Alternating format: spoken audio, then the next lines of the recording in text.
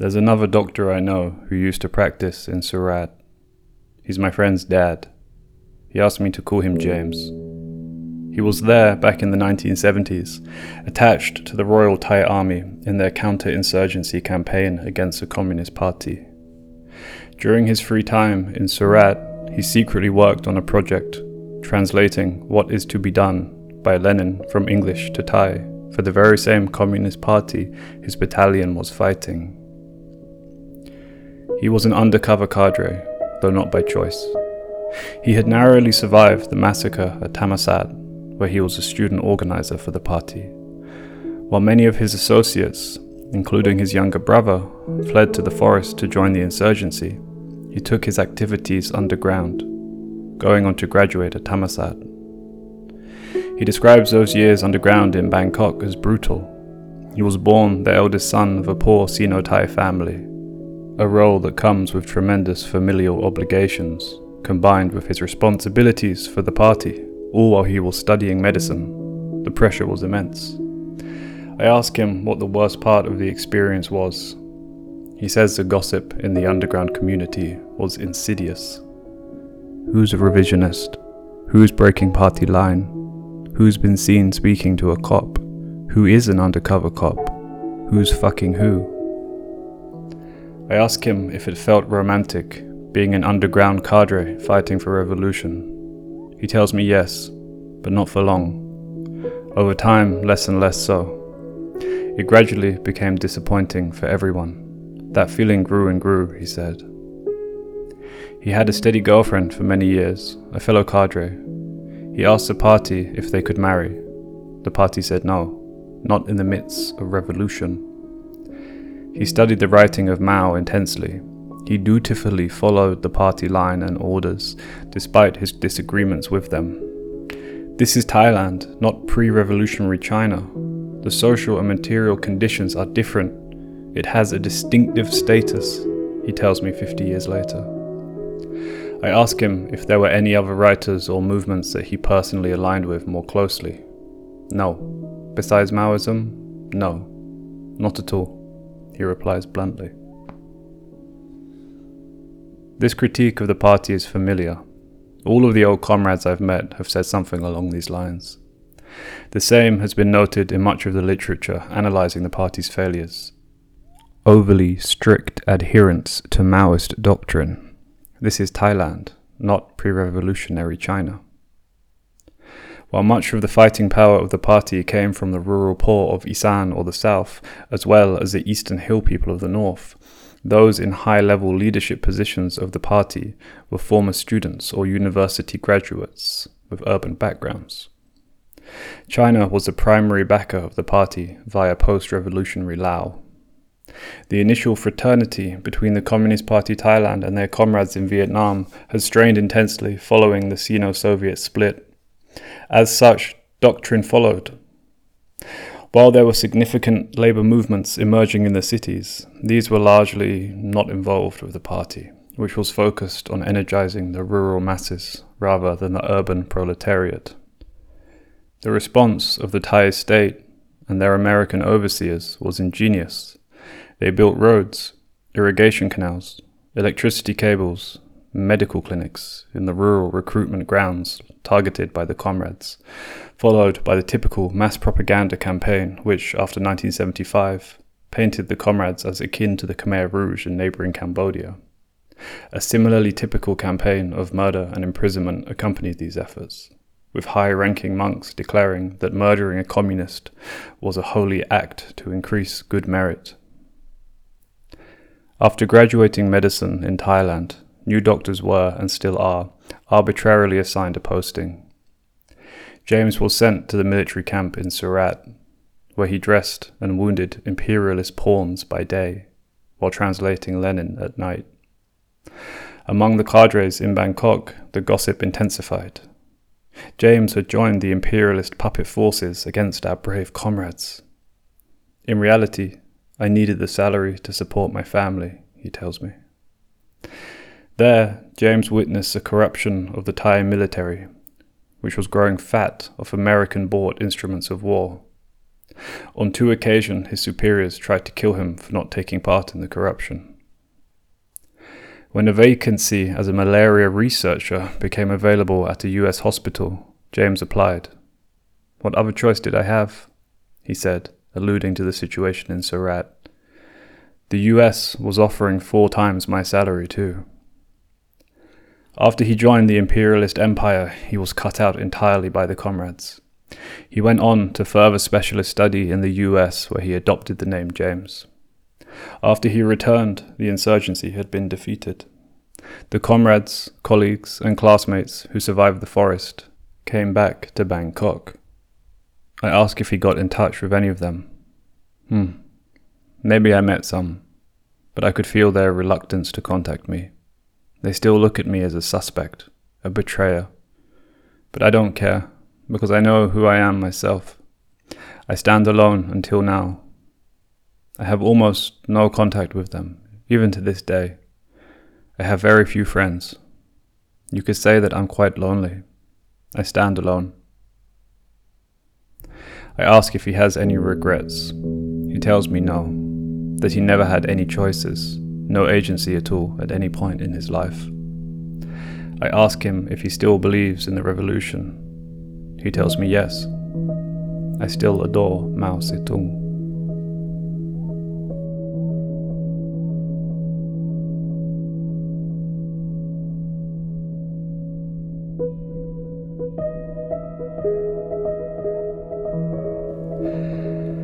After living up country for so long, I decided to spend 1 full year in Bangkok. It was a bad idea. I regret it after just a couple of months. I've just met some friends near Chulalongkorn University and I'm heading home. I climb the stairs to the BTS station, waiting for those pristinely air-conditioned carriages to arrive. On the next corner is the Erawan Shrine, where 20 bystanders were killed in a bomb attack in 2015. The police arrested someone on a fake Turkish passport shortly after, accusing him of being the bomber. He was never charged. I hear he's in some gulag somewhere. On the day of the blast, I'm with my friend from Pitsanulok. Someone she knows could see the bomb site from her office block. She sent us a photo she took of the debris and the limbs. I look away. Nobody claimed responsibility for the attack. Below me is Ratchaprasong intersection, where hundreds of red shirts lost their lives to military invasion of their protest site. On the BTS, I ride over the tracks at Wat Patum Wanaram, where fleeing red shirts were assassinated by sniper fire from soldiers encamped on the tracks below the carriage. I pass Bangjak BTS station, where Bangkok welcomed in the new year in 2007 with a blast. Bombs went off at 9 locations in the city, including here. Only 3 were killed, more were injured. Nobody claimed responsibility for the attack. I get off the BTS at my stop, Udom Suk. I won't be going downtown again for a few days. The ASEAN summit is about to take place. Traffic is going to be a nightmare. That evening, 7 bombs would explode across Bangkok. Fortunately, nobody was killed, and nobody claimed responsibility for the attack. We, the people who live in Thailand, are grateful for the strong arm of the military and the police, who hold the thin line between order and chaos, protecting us against all of the seemingly spontaneous acts of meaningless, unaccountable violence out there. By all accounts, Thailand holds the infamous title of being the most successful coup d'etat country in the past century, approximately 12 depending on who's counting. That's a coup every 7.5 years. Numerous governments have attempted to coup-proof themselves to little avail. Only one elected government has seen out a full term in office. That was Thaksin. He was then couped 1 year later in his second term. The ubiquity of the military in parliament is often diagnosed as a primary obstacle to Thai democracy.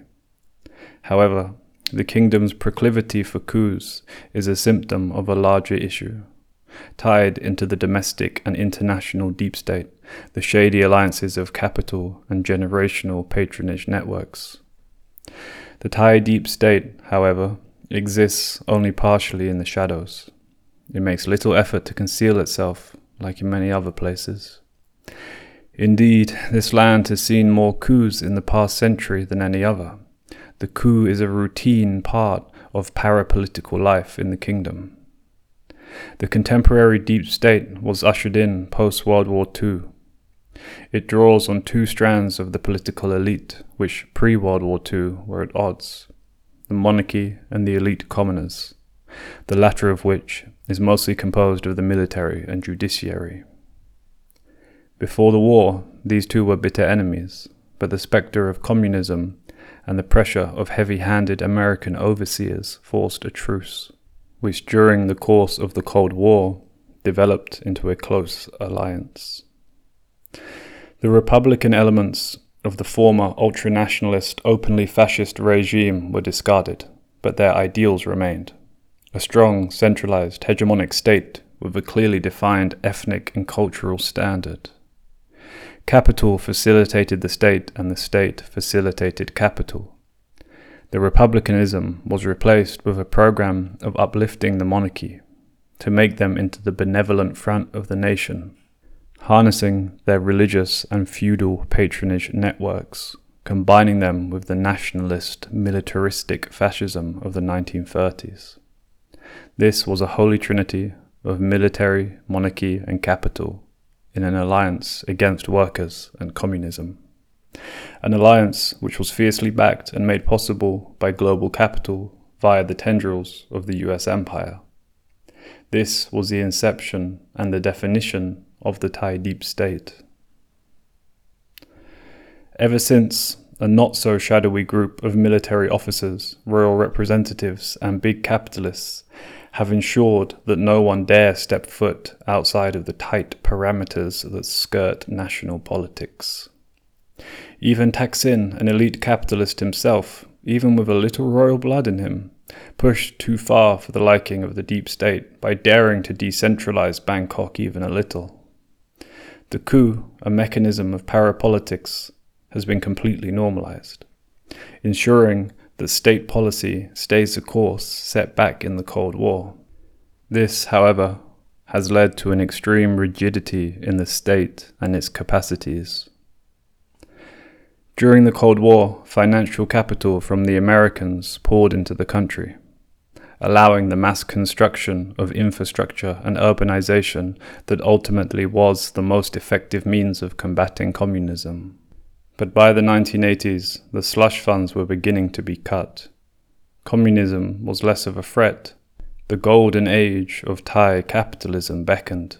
The age of Prem, a military general appointed as prime minister, one of the deep state's shrewdest operatives.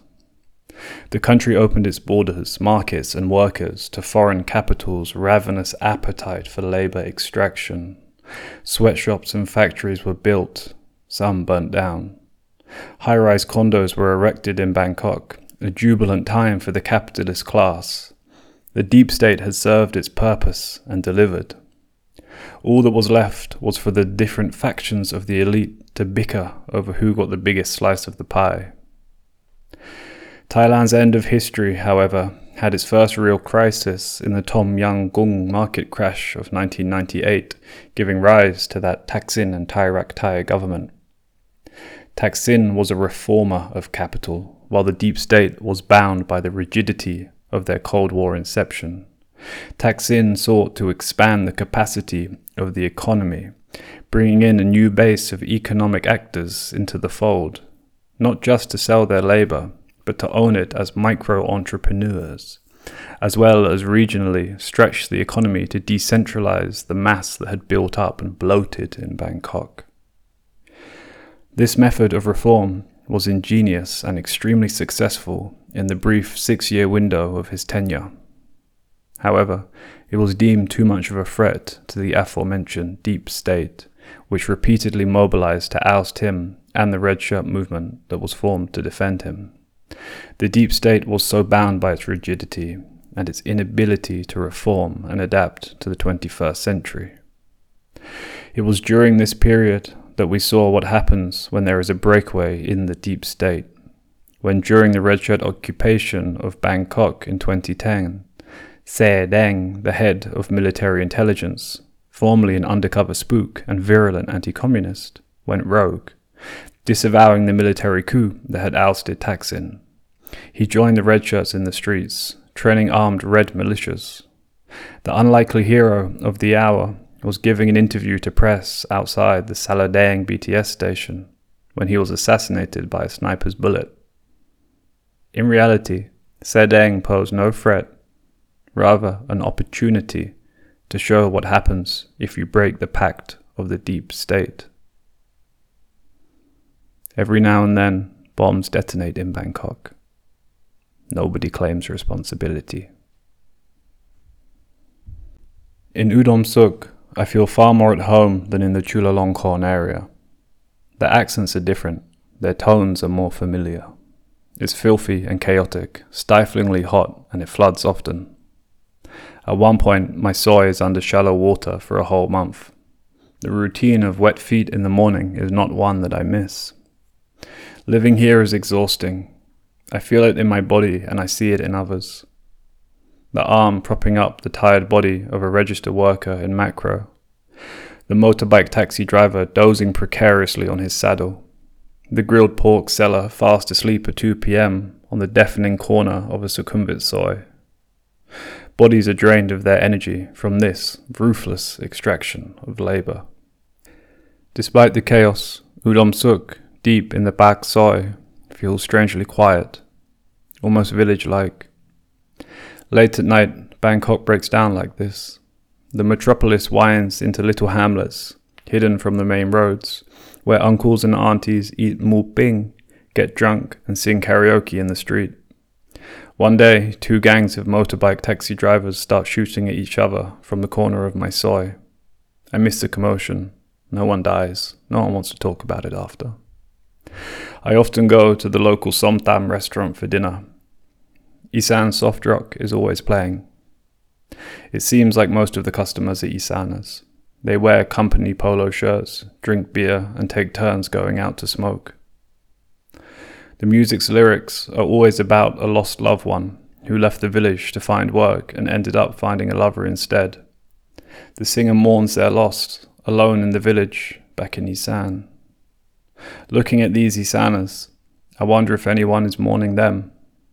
Just as likely, the next song will be the flip side, about moving to Bangkok for work and coming back to find your lover has run off with someone else. After a few months, my refined skills of hating Bangkokians are starting to rust. I used to be a specialist, a naturally crafted, organic Bangkok hater.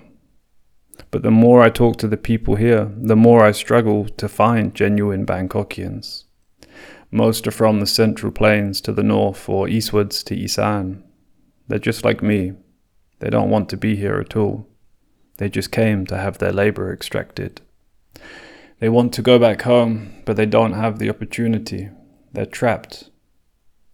I think about the Orange Battalion of workers from Laos, my doctor's friend's family in Salapuri, the balaclava-clad workers in Mare Sot who declined a lift on my bike, the empty villages in Battambang.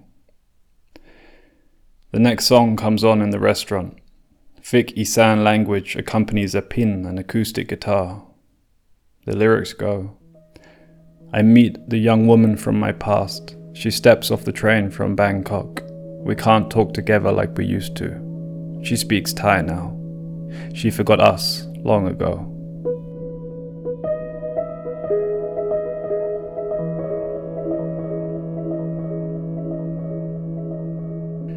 I have that friend from Singbury, the one whose cousin had a belt buckle from the tank. Her maternal family come from Korat in Isan. She doesn't speak Isan. She tells me, my mum didn't want to teach me, she wanted us to be Thai. I've heard this kind of story countless times. The Isan tongue is a class signifier better discarded in the minds of many.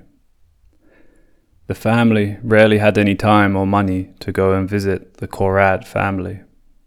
She met them on just a handful of occasions as a teenager.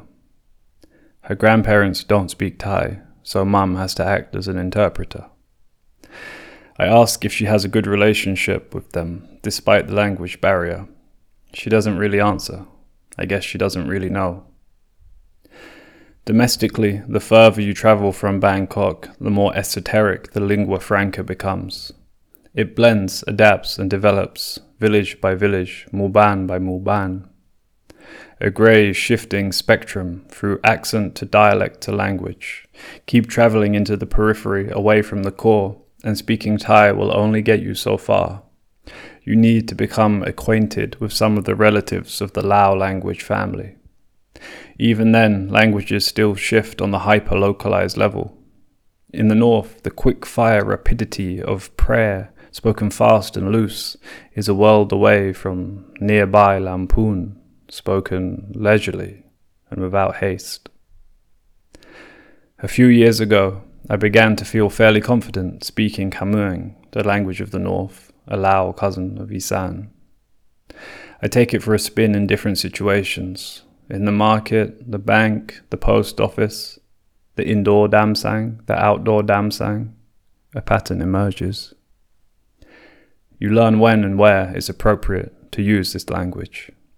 The great air-con divide becomes apparent again. Khamueng in the hot outside air, Thai in the cool inside. I attend the opening weekend of the first Swenson's franchise in Phang district in the far north of Chiang Mai. It's busy. I watch as the staff dart about behind the counter, barking orders between one another in Khamueng. Local families walk in, chatting amongst themselves, also in Khamueng. When it's time to order, however, everyone instinctively knows the drill. This is the air-conditioned customer service. They switch to Thai. Language is not just an indicator of class, but an indicator of aspiration and a recognition of custom. That linguistic family of Lao cousins are not tongues of professionalism, progress, or mechanically conditioned air. Another friend is from rural Udon Thani. He's the one that taught me Isan language. We spent hours running through vocabulary, practicing conversations in different scenarios, contextualizing the language within the milieu of Isan. He hates Bangkok with an informed passion. He desperately wants to get out of the poverty of rural Udon. I ask him if he has kids with a Thai woman, will he teach them Isan? Of course, I assume he's going to say yes, but no. He says it depends. He says, if they grow up in Isan, sure. If not, then so be it. No need to force it. I'm surprised, I tell him. He says, look, everything changes and develops over time. The language probably will be gone in 100 years or so, or it'll change to something unrecognizable. So be it. There were other languages in the past, and there'll be more in the future. They come and go, they develop and they fade away. And that's just how it is.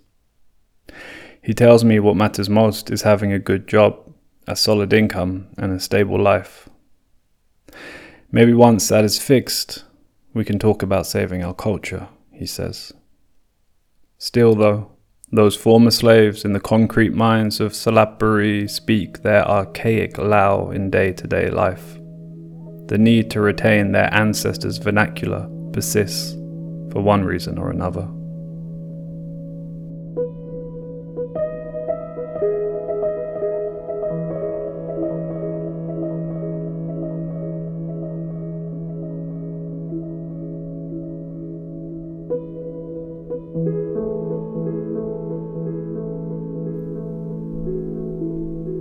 I'm back in Nan province with Auntie Dang, who used to work in the toy factories in Bangkok. We're walking up the Doi to her cornfields. The air is fresh and the sky is clear. We can see all the way to Lao from here. Soon the region will be enveloped in a cloud of toxic annual smog. But for now, our lungs appreciate the much needed fresh air for the walk up the hill. The midday sun is rising rapidly. The red dirt path beneath our feet is steep. Auntie Dang needs to take several breaks. She's getting old. In the village, everyone is old. We're an hour's drive from the nearest 7-Eleven. Electricity came to this village only around 30 years ago, the same time as a middle school opened in the local Ampere.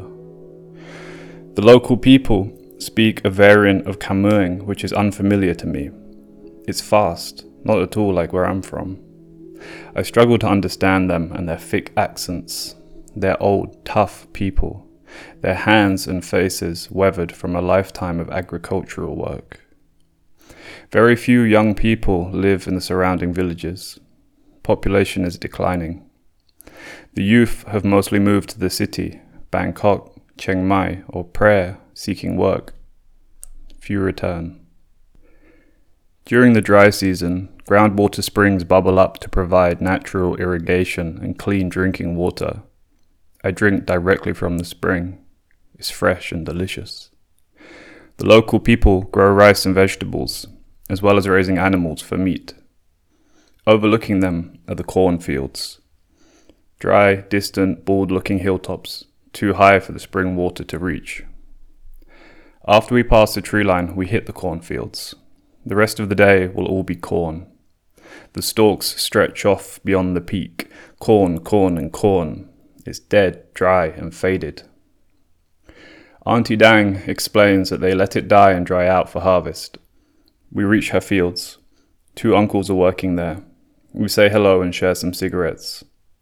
Felled corn plants crunch beneath our feet and wrap around our ankles. Here, the harvested corn is put in sacks. The waste product is left on the ground. We walk up a little further to the sala to rest. We clamber in and lie down on the burlap sacks, filled with corn, of course. It's quite comfortable. After the harvest, the corn ears will be sent down the mountain to the processing facility, where the kernels are stripped, weighed, and sent for further processing in the central region, where it will be turned mostly into animal feed. Auntie Dang does not legally own the farmland. It was distributed to her from the farmers' collective of the village who cleared it. They too don't own it. Here they share both land and labour. She tells us she makes very little income from her fields, just a few thousand baht after the harvest. That money, however, is crucial for her and her son. After the corn is harvested, the fires begin. Fire is the only way to clear the land of all that waste product to make space for next year's crops. In a more agriculturally developed corn-producing country, such as those in Europe, the land is not burnt but ploughed, digging the waste product into the soil, allowing for it to biodegrade and making space for new seeds. However, in these steep hills with its elderly population, the labour power simply does not exist, nor does the technology or infrastructure to bring heavy agricultural machinery up the near vertical dirt tracks. Furthermore, during the dry season after harvest, there's no rain to provide the necessary moisture to allow the waste to adequately degrade. Controlled fires are set alight. It creates a heavy, thick smoke that lazily drifts into the air. A few uncles and aunties stand around keeping an eye on it, making sure it doesn't get out of control. It's hot, dirty work, best done in the evenings or early morning. Across the northern region, these fires are lit. From Phetchabun to Mae Hong Son, Chiang Rai to Kang Pang Phet, thousands of small controlled fires sending the unwanted corn waste up into the sky. On occasion, field fires get out of control and the forest fires erupt. A smog descends on the land. Beginning in February, it often lasts until May. Rain seldom falls to clear the stagnant air, nor weather systems to disperse it. It engulfs the village, where life is lived outside of air-conditioned walls, causing respiratory problems that will last generations. Thailand is the largest corn exporter in the region, as well as the 12th largest animal feed exporter in the world. Those who make significant money from corn are not the farmers. They are the monopolists of the agricultural sector in Bangkok and overseas. Indeed, one litigious Thai company in particular is the world's largest producer of animal feed. These are the real owners of the farmers' labour. they are forcibly holding the farmer's hand to light the flames in the field and then leaving them to take the blame. Outside attitudes towards the northern peasantry are far from flattering. Stupid and ignorant bumpkins. Banog. They burn their land and complain about the pollution. The urban middle class in the north have little sympathy for the farmers in the hills who pollute their cities, while those charged by Bangkok with governing the region often just ignore the issue, occasionally penning into some law about anti-burning, which does nothing other than penalizing an unlucky few farmers. Enraged urban citizens have even demanded the confiscation of land as punishment for those who seem to carelessly burn the fields, when ironically, many of the farmers like Auntie Dang don't even own them. The farmers themselves don't want to grow corn. It's tough, demanding, and unpleasant work. The small amount of income from the corn harvest could be easily supplemented by the state. However, advances in quality of life for rural farmers in the past century have never come as benevolent handouts from the state, but only after significant and organized fights by the rural working class demanding a better deal. The Bangkok government has consistently used a carrot and stick approach to these demands.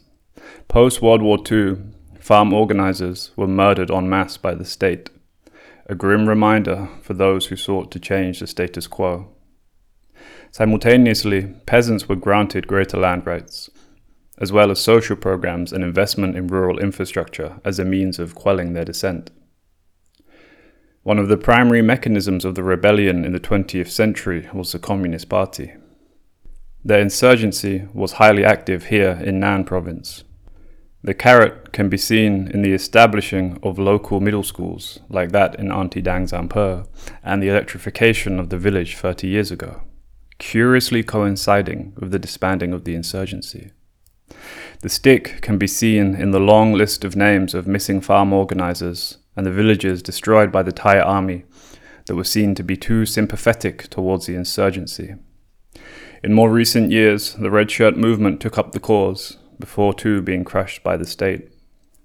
The corn, grown in these idyllic fields by people like Auntie Dang, travels to those lowland industrial zones like Chonburi to be processed by 2 generations of a Cambodian family, or maybe the descendants of a displaced Lao community. The wealth is extracted. Luxury condos are built in Bangkok. Their glass facades look down on the capital's crowded boulevards, where those upcountry red shirts were murdered en masse, so as to perpetuate this very system. A few months after visiting Auntie Dang, the upcountry smog envelops my region. At its peak, the sky is a deep grey-orange colour. I can look directly at the hazy sun at 2 p.m. The cloud enters every seam, every pore of my body. I feel sick, my eyes sting, my head aches, my throat throbs. I can't sleep. I escape for clearer skies in Bangkok. I feel guilty for leaving my friends and neighbours behind, but it's just 5 days. There'll be plenty more time to suffer together when I get back. I ask the Bangkokians what they think of the situation up north. They tell me that now is a bad time to visit Chiang Mai. This is how they perceive it. Their northern gem is a little dirty. Better let it get cleaned up before they can enjoy it again. The millions of people who live in here day in, day out barely cross the minds of the Bangkokians. Like the vassal states of old, with their jewels and slaves, the north is just another property for them to enjoy. I'm in Bangkok again, having dinner with my friend's dad, a high-ranking police officer. I'm about to head down to Pattani for a visit. I've never been there before, and I'm curious to see the insurgent region firsthand. At dinner, I mentioned to Dad my plans. He's apoplectic. No way, me die, you can't go. It's not safe. Antalay na. There are terrorists everywhere. When I go, I take a helicopter, and I ride in a military convoy the whole time. He fails to realize that I'm not a high-ranking police officer. The Greater Pattani region, which Thais call the 3 southern provinces, is made up of Pattani, Narathiwat and Yala, as well as a few districts in Songkhla. The area is majority Malay, but historically was a vassal kingdom under Siam. During the mass centralization of the state that came after the 1932 revolution, a mass policy of Thaiification was imposed within its borders, including Pattani. The policies were led by the dictator Field Marshal Pibun during his tenure. Pibun, a devout fascist who famously kept a bust of Mussolini on his desk, declared his birthday to be a national holiday, and later extended the same decree to his wife and child. These national holidays were militaristic, with military parades in the larger cities. He also strongly encouraged everyday people to hang his portrait in their homes. A militaristic youth wing was also founded, not unlike the Hitler Youth. Generally, Pibun was attempting to build a cult of personality, much like his fascist compatriots in Europe. This also included seizing and heavily monitoring the media and cultural sphere.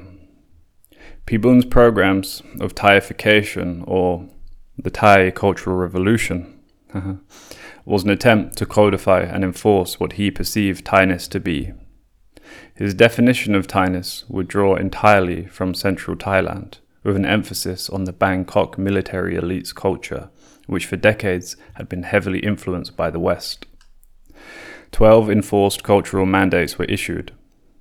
Some of them included a Western-style dress code, a standardized Thai language, a banning of declaring regional identities, and even codifying how many hours of sleep one should have.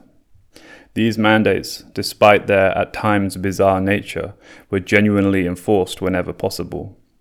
The aim was to create a clear, well-defined definition of Thainess and spread it to every corner of the nation. This, of course, led to the mass decline of regional identities, particularly among the Buddhists in the Central Plains who eased right in, while many Muslims, particularly the ethnic Jawi Malay in Pattani, suffered greatly at the hands of the new policies. Madrasas were forced to close and Muslims were banned from wearing Islamic attire. The Jawi community would later form an armed rebellion against the state, which is ongoing to this day.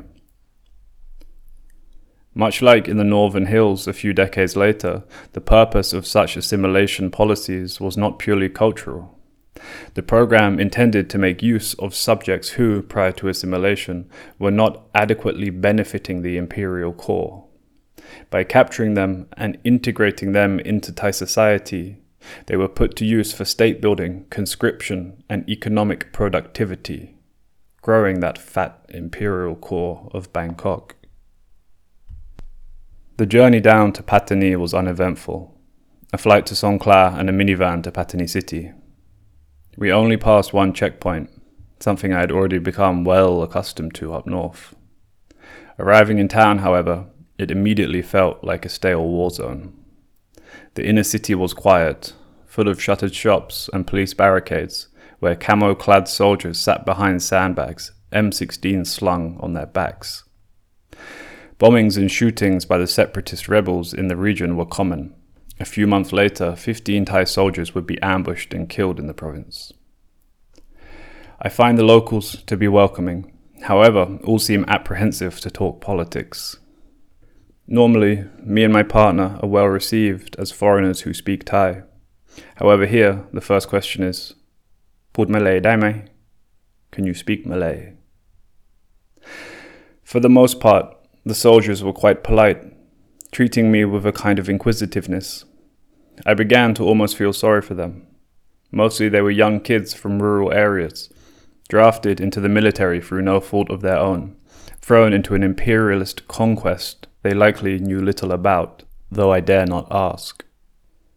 Any semblance of sympathy quickly evaporated when I saw them haul an old Malay uncle out of his rusted pickup truck at gunpoint for what seemed to be an arbitrary search. It was here, in the Greater Pattani region, that has seen the massacre of 85 peaceful protesters in Tak Bai district 15 years prior, during Thaksin's premiership. The protesters arrested and bound were piled on top of each other into trucks. Those at the bottom were crushed to death. At dinner a few years later, some red shirt friends are discussing Thaksin.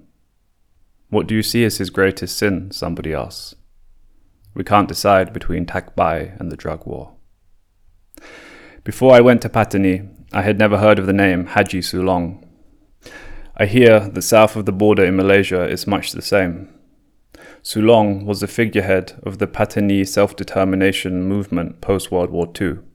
A teacher at a pondok, something like a madrasa, Sulong returned from study in Saudi Arabia and Egypt to synthesize a unique blend of Nasserism, Salafism, and local Patani thought into its own coherent creed of liberation. Today, Islamic practices in Patani can trace many of its roots back to Sulong, its own eclectic interpretation of Islam, far removed from that south of the border in Malaysia. Sulong spent time in and out of prison, along with many other activists of the 1950s. In 1954, he was summoned to a police station in Songkhla. He travelled there with his 15-year-old son. The two were never heard from again. Years later, the police officers involved would admit to Sulong's murder. The bodies were never found. In Chulalongkorn, I couldn't see Jit Pumisak, but in Patani, I can see Haji Sulong. His black and white picture shows a stern man in a white baju kurung, traditional clothing. It's not hard to see Sulong here, as many of the men looking back at me on the streets of Patani are dressed just the same, and are wearing that same stern face that comes with a life lived under military occupation. The grim death of Haji Sulong is yet another name to add to the long tally of political actors murdered by the state.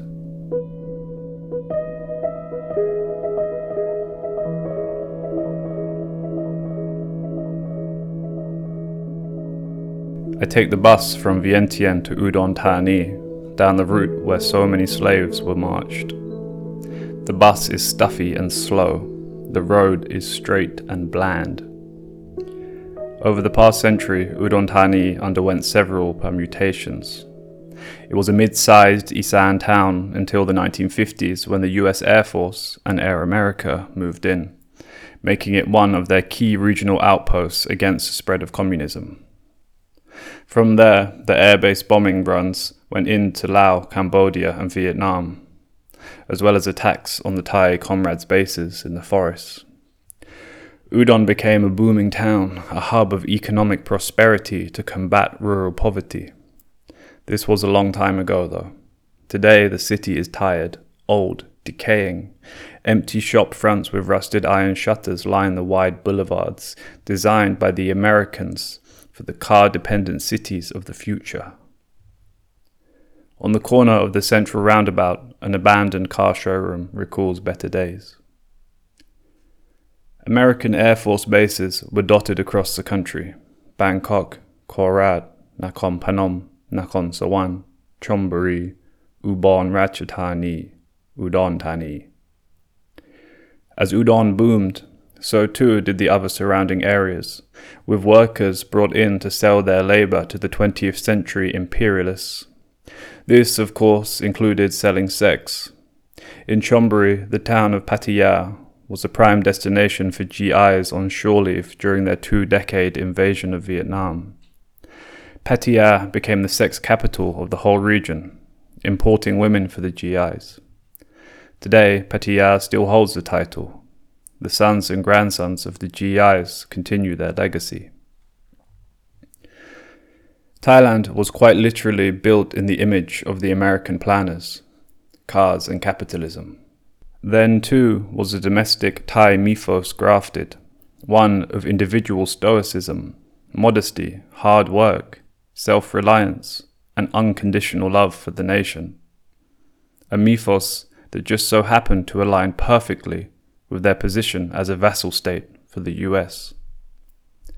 The antagonisms that defined Thailand prior to World War II were reconciled with the US as a mediator and enforcer, guaranteeing the integration of monarchy, military and capital into a powerful and coherent wall against communism. This alliance formed the rigid parapolitics that continues to this day, governed by that inflexible deep state, defined in the last century and subsequently rooted to it. This is no more apparent than in places like Udon, where the boulevards are crumbling Infrastructure is rotting, and governance entirely lacks the capacity to address it. A friend from rural Udon lives right next to the Tesaban police station. His dad is a cop. In the Red Shirt riots of 2010, numerous government offices in Isan were ransacked and looted by protesting red shirts. The Tesaban police station was raided. I'm told that in the Ampur, it's an open secret that many of the red shirts that trashed the station were the officers themselves. Much like the wide American-designed boulevards, the state infrastructure and the national mythos that holds up Thailand is crumbling under the weight of its own contradictions.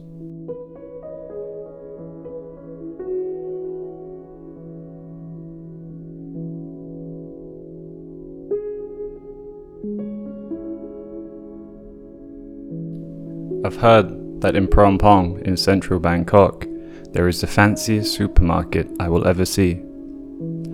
Gourmet Market sits atop a series of cascading escalators, above 5 floors of high-end designer stores. Inside is an Eden, vibrant salmon, plump fruit, ripe vegetables, freshly baked croissants.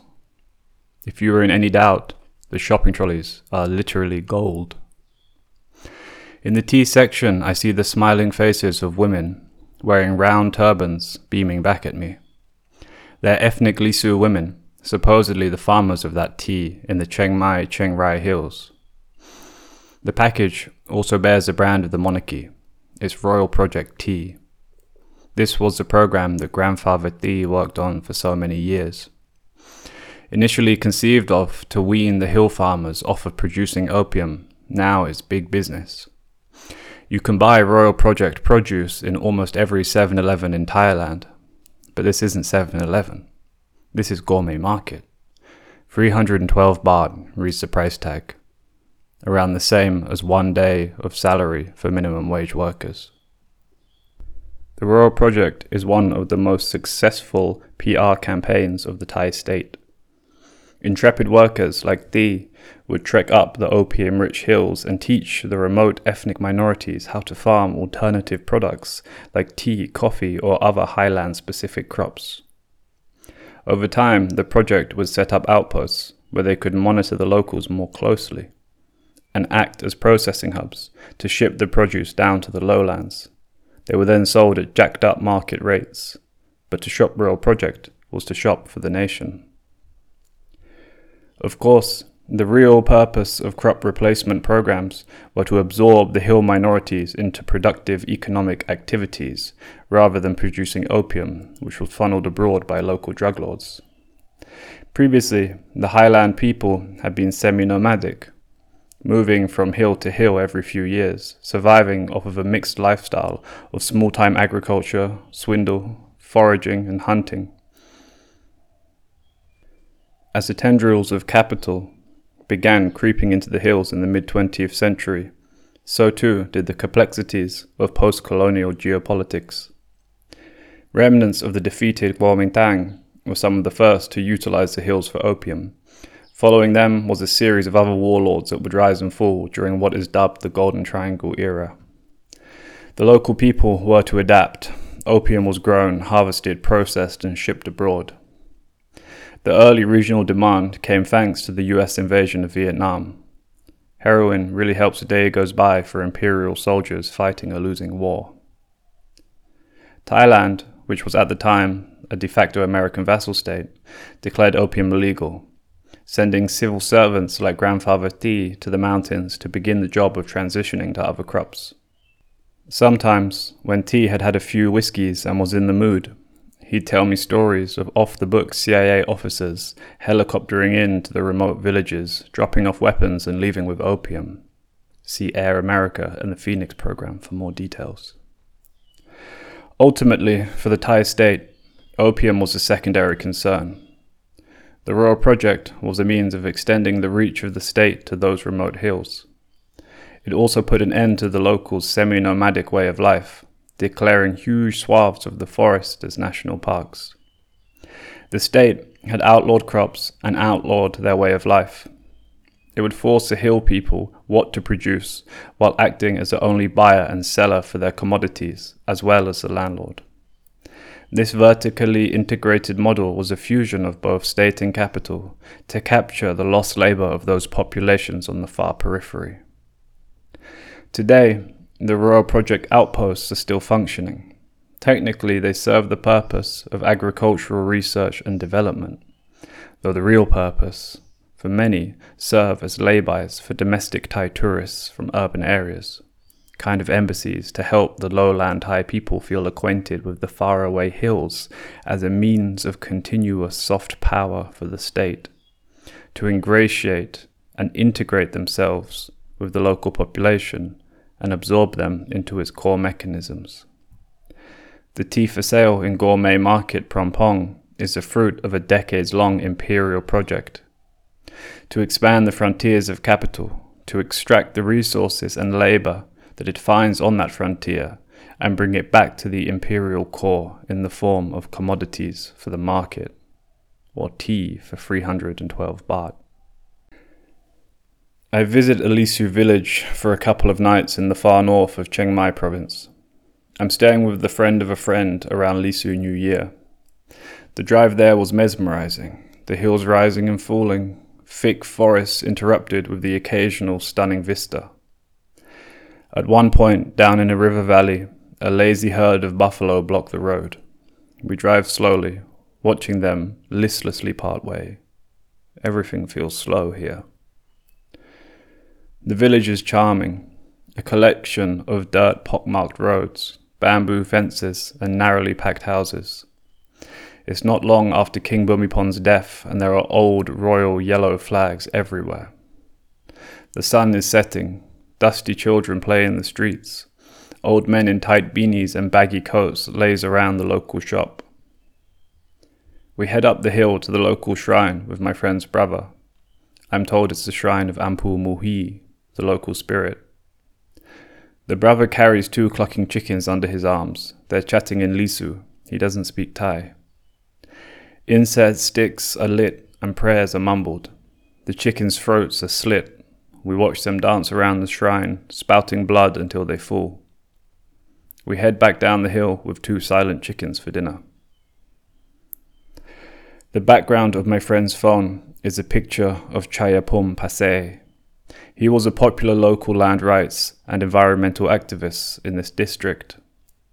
On all accounts, he was a sweet teenage boy who just liked to write folk songs.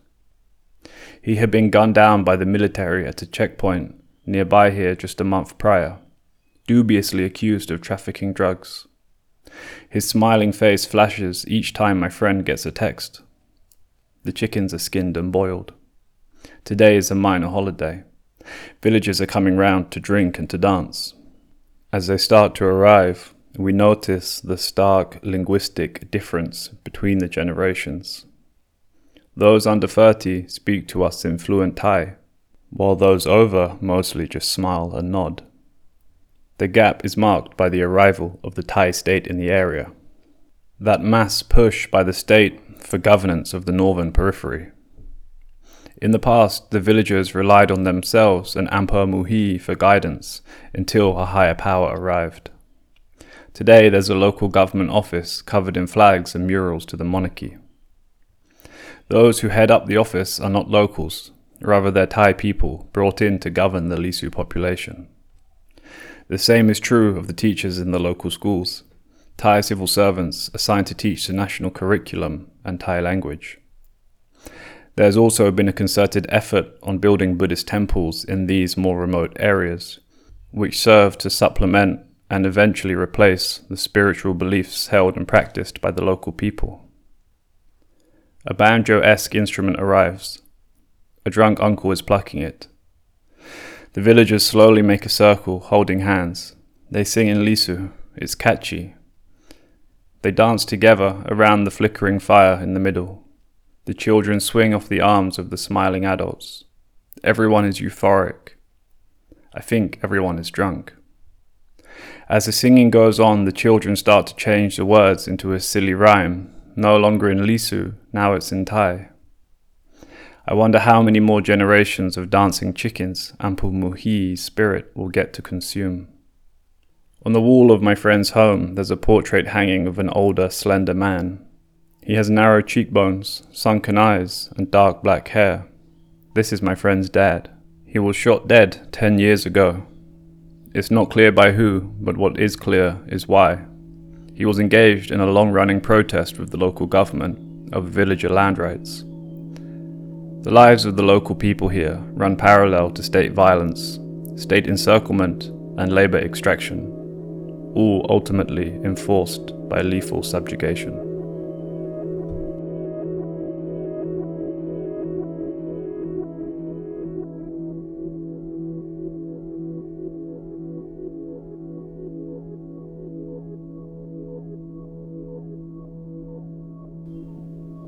There's a song by the folk rock band Carabao. The intro lyrics go, "Che never died. He lives on the back of a pickup truck," referring to the Che Guevara stickers found on the back of trucks across the country. The lyrics call to mind the closing line of Jit Pumisak's ballad by Caravan. He died in the forest. His red blood soaked the impoverished soil. Its red color lasts on and on. The names of both Che and Jit live on in immortalized song, but both are, in name, anthropomorphizations of the wider discontented poor, a tired, broken, and exploited network of the proletariat, of peasants, of women, of the poor, bound to sell their labor, bound to debt, to familial obligations, and bound to an exhausting life. The violent deaths of both Che and Jit are significant in so much as we know their names. Those at Ratchaprasong or in Pupan or Takbai are nameless to most, but their memories live on in the minds of those tired old buffalo who dream of being human. Che lives on the back of the pickup truck. Jit's blood forever stains the red soil. The thousands of other lives lost to violence, to labor extraction, live on somewhere else in the political consciousness of the working class. Here, much of the subconsciousness of political thought is defined by violence. Just across the state borders, in places like Burma and Cambodia, violence is far more ubiquitous in the decision-making process for everyday life, pushing workers into the fish trap of Mae Sot or the industrial powerhouse of Chonburi. Here, however, there exists an uneasy understanding of violence, one that has lived it and is extremely reluctant to live it again, stashing it not so deep. Thai politics is dotted but not littered with political massacres. Some visible, other not. The holy men, Thammasat, Black May, Takbai, and Ratchaprasong weigh heavily in the back of the minds of the working class. These are instances where the state has shown that it is willing and capable of publicly using mass violence. Many too remember the private violence of the mid-2000s, the war on drugs, the arrests, the spontaneous, savage interrogations, and masses of near-invisible extrajudicial murders, which were so prevalent and yet somehow so inconspicuous. In the previous century, those who sought to harbour the revolutionaries of the insurgency faced murder and state brutality, which publicly is still entirely ignored to this day, yet still remembered by those who lived it. On an individual level, if you're willing to challenge the power of the state, violence is not so much of a threat, but an inevitability. How many activists have been beaten, tortured, or thrown into overcrowded sadistic prisons in the past decade alone? Their stories and experiences, their blood, sends a chilling message to anyone brave enough to emulate them. These are the survivors. Many others have simply just been murdered, disposed of, disappeared, sometimes on the phone to their loved ones, their bodies tossed into the Mekong. Of course, in Thailand's domestic periphery, violence is far more of a ubiquitous facet of daily life. Those who live on land that they do not own, like the Hmong or the Lisu, face a constant threat of violent eviction. For migrants who travel here to sell their labor, life is marred by the violence in the workplace and the urban slums. Women in particular are subjugated to horrific violence in the sex industry, a historic haven for misogynistic barbarity, which incidentally was built to serve those colonial troops of the last century, imported from the USA. This kind of violence, both present and historical, both seen and unseen, serves as a constant threat to those who seek to change their present conditions. In August, during the early days of the 2020 Bangkok protest movement, nearly 50 years after the massacre at Thammasat University, students fought the police in the streets. For many of them, it was their first experience of state violence. Seeking refuge from tear gas in Chulalongkorn University, the fearful whispers echoed the memory of Thammasat. Could they do it again? I think they could do it again. The fear is prevalent and justifiable. The state have proof of concept for explicit mass violence, but this exists in the context of overall peace. Those who wish to challenge the status quo are put in an awkward existential position. During those protests of 2020, many were asking whether the old red shirts would join them. Many were disappointed when they didn't, but who can blame them? The memory of that violence, first or second hand, informs the collective political calculation of, is it worth it? The widely held belief is that if you die a violent death far from your home, your spirit cannot move on. This accounts for the ghosts, like those comrades in the forest, and so too does it account for the millions of migrant lives lost to labour extraction, a life lived under the violence of the state and capital, a life lost far from home. They say Bangkok drains your soul. You can see it in the tired eyes and the planted arms propping up the exhausted bodies. As the life force drains out of a worker's body, they become more and more of a machine. The repetitive motions, responses, the commutes, the morning alarm clocks. Hello, ka. มีสมาชิกไหมคะขอบคุณค่ะ Bangkok drains your soul. It extracts your life force, your labor force. It trains, mutates, and mutilates the body into that of a machine. Of course, it's not just Bangkok. At the hospital in Surat, the policy is to fix some machines of human capital, those workers who broke down by losing a finger. No matter, it's just a little broken, it still works. Just chop off the broken part and put the machine back in the factory line. There are, however, those small places that foster a quiet kind of resistance. Maybe it's the Somtam restaurant in Udom Suk that plays soft rock, or karaoke sessions in the sois, or going home to dance around the fire with a banjo in the hills. These spaces and moments of commune are where the strength to reclaim the soul is fertilized and nurtured. There were those who garnered enough strength to rise up and reclaim their souls from rapacious capital. The peasant organizers, the old comrades, the red shirt aunties and uncles, the holy men, those who were crushed and defeated, those who saw their friends and families maimed and murdered. In 2020, when the younger generations called on the old uncles and aunties to join them in the streets, it was no different to those Isan activists who called on the ghosts of the holy men in Ubon. The ghosts are tired.